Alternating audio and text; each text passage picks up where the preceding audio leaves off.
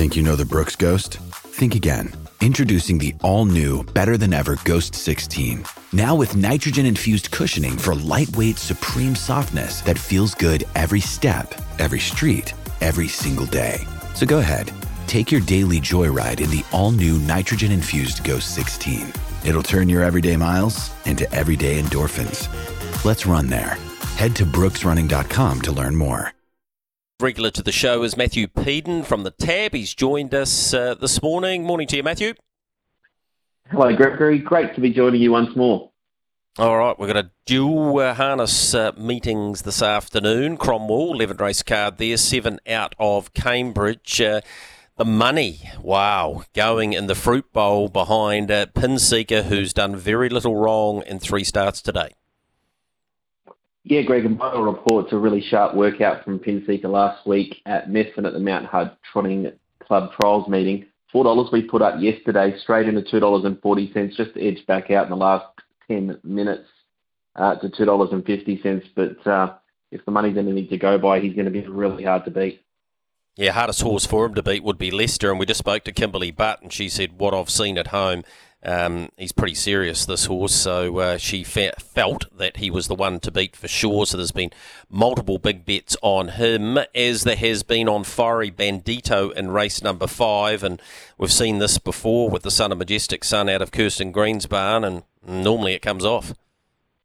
Yeah, it was really good 2 starts ago at Winton. He settled back and Kirsten sort of just ambled around patiently and got outside them at about the 500 and just was too strong. And I think the market thinks if he can put that performance together again, he's in the right grade to be extremely hard to beat into $2.40, and they're still taking that price. All right, the other one that's been heavily backed has been Tane JJ. Look, no superstar this horse, but when you watch the replay from Friday, just had a whole lot of luck, most of it bad. Yeah, he pushed him over the line. He looked like he would have beaten him fairly easily had that run have come, but put up $2.80 yesterday into $2.20, just back out to $2.30 as Pinseeker is too. But Nyla's been well specced in the same race as well, 6 into $4.20, and can't write a bet for anything else. All right, Netherton Franco, the other one, heavily backed, $450 at $2.80 and then $2,500 at $2. So that stable running red hot. What did you make of Menangle last night? The Kiwi invasion, sooner the better. I thought was good, but probably should have won. Merlin was outstanding. Better than the best, was just a little bit too good, but he'll derive plenty out of that. And obviously Don't Stop Dreaming sets up one heck of a Chariots of Fire on Saturday night.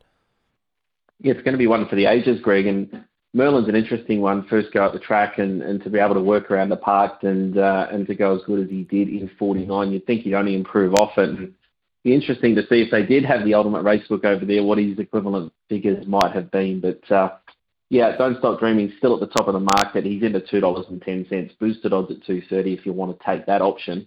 Merlin $7.50, a bit of movement around Better Be the Best, who's into 11 from 21, but draw's going to be all dependent on the way that market looks before we go into next Saturday night. What did I call it? Better than the best? Better be the best. You knew the horse I was talking about anyway. It's $11, but yeah, I think at the big 3, Don't Stop Dreaming, Frankie Ferocious, and it's Merlin, as he is known over there. The barrier tomorrow afternoon, absolutely crucial. And leaning forward to the Miracle Mile, where Leap to Fame's $2.50, Don't Stop Dreaming $3, Frankie's at $5.50. Leap to Fame, awesome in the Newcastle Mile, wasn't he? But we expected him to do that. He should have been able to win that race. Yeah, and Grant Dixon showed what he thought of his ability in that field, straight to the front and never looked back. But it's going to be an interesting race for the Miracle Mile. I sort of look at Leap to Fame as a horse that the further he goes, the better he is. And whether or not he's vulnerable at a mile with maybe a poor draws to be seen, but just happy to float him out there at $2.50 at the moment and see if we can get a bit of interest on him. But it's going to be hard to see how he doesn't run favourite when we get to the Miracle Mile. All right, that's Matthew Peden from the Tab. Thanks again, as always, Matt. Thanks, Greg. Good luck to Savo.